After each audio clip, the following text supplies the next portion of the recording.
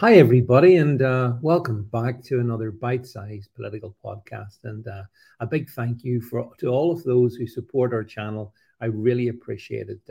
By buying me a coffee, by going over to davidvance.net, link below, you help keep this thing going. So, I'm always very ambitious. I want to grow this. I want to do more. I've got you a great guest tonight in the form of Edward Dowd, who's coming on to talk about Cause Unknown, the rise in sudden deaths in 2021 and 2022. And then on Monday, we've got John Hamer coming on to talk about the assassination of JFK. And then I've got another special guest coming along next Wednesday night to discuss what's been going on in New Zealand. So the only reason I can do all of this is if you support me. So I do appreciate it. Let's talk about Japan and Harikari. You know what Harikari is, don't you? Harikari is ritual suicide by disembowelment practiced by the Japanese samurai, or alternatively, formally decreed by a court in lieu of the death penalty. So, yeah, tough stance they took. But it's one thing for individuals to commit harikari. It's another thing for a nation to commit harikari. But Japan is, from a nation point of view, killing itself. And what makes me say that? It's because Japan's recorded births fall at a record low as their population crisis deepens. So the number of births registered in Japan plummeted to a new low. There were 799,782 births in Japan last year. That's the lowest on record. To give you a kind of a comparison, it was 1.5 million in 1982. So in other words, the number of births has halved in the space of 43 years. It's also interesting to observe that Japan also reported a record high for post-war deaths last year at more than 1.58 million. Wonder what have been what it's weird, isn't it? Something's causing an awful lot of deaths, and something's making sure that there's very few births. So twice as many people dying as being born. What do you think that does to the demographic of a country? What does it actually do to the country? Well, I'll tell you what it does to the country. It's dying. It's not a question of Japan, just about getting through from generation to generation.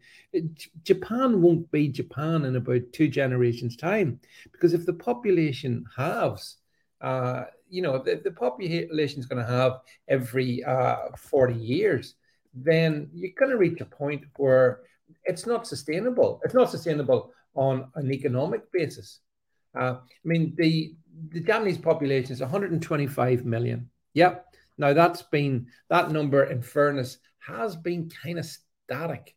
Just looking at it here, that's been static in the noughties anyway. But now it's starting. It will have to. It will dive. It will fall, dramatically fall. So, if the number of births exceeds the number of is half that of the number of deaths, then that means that there's going to be a halving of the population every generation. Well, if 120 million, 5 million people drops down to 60 million in one generation, and then let's say 30 million in the second generation, that means in 3 generations' time, so let's give it 100 years, 150 years, there won't be Japan. It will be, it'll still be a landmass, but the population demographics have gone. Who's going to be living in Japan? Who will occupy Japan? And here's the other thing. You don't have to wait for 150 years. If you give it 30 years, how is the tax burden going to be met if you have so few new people coming into the workforce? How is that going to work? If you have so few new workers, but meanwhile, of course, I suppose you could say, well, your older workers are all dying. Well, yeah, it's a mess.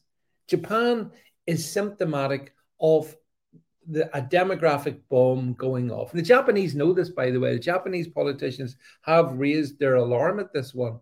And, the only thing that could potentially save them is if they encouraged all their, the peoples of Japan, the young people, to get married and to have, as many kids as possible and try and reverse this staggering decline in their overall population. You simply cannot have twice as many people dying as those being born and expect your society to look the same in the space of 40, 50 years. It just can't. But that's exactly what's happening. As I say, Japanese know that, but it's not just Japan. This is the thing that I have to preach to you. If you look at many Western European countries as well, take Italy, for example, that's a good example. Again, they've got staggering low birth rates of indigenous Italians. Now, of course, if you want to check out what the North African birth rate is in Italy, you might find it is above population replacement level, which then gives you a clue as to what Italy is going to look like in 50 years' time. Similarly, that can be said of France as well. In fact, it's quite ironic to see these once former kind of, sort of traditional Roman Catholic countries focused on the family and focused on the family unit. They've been decimated.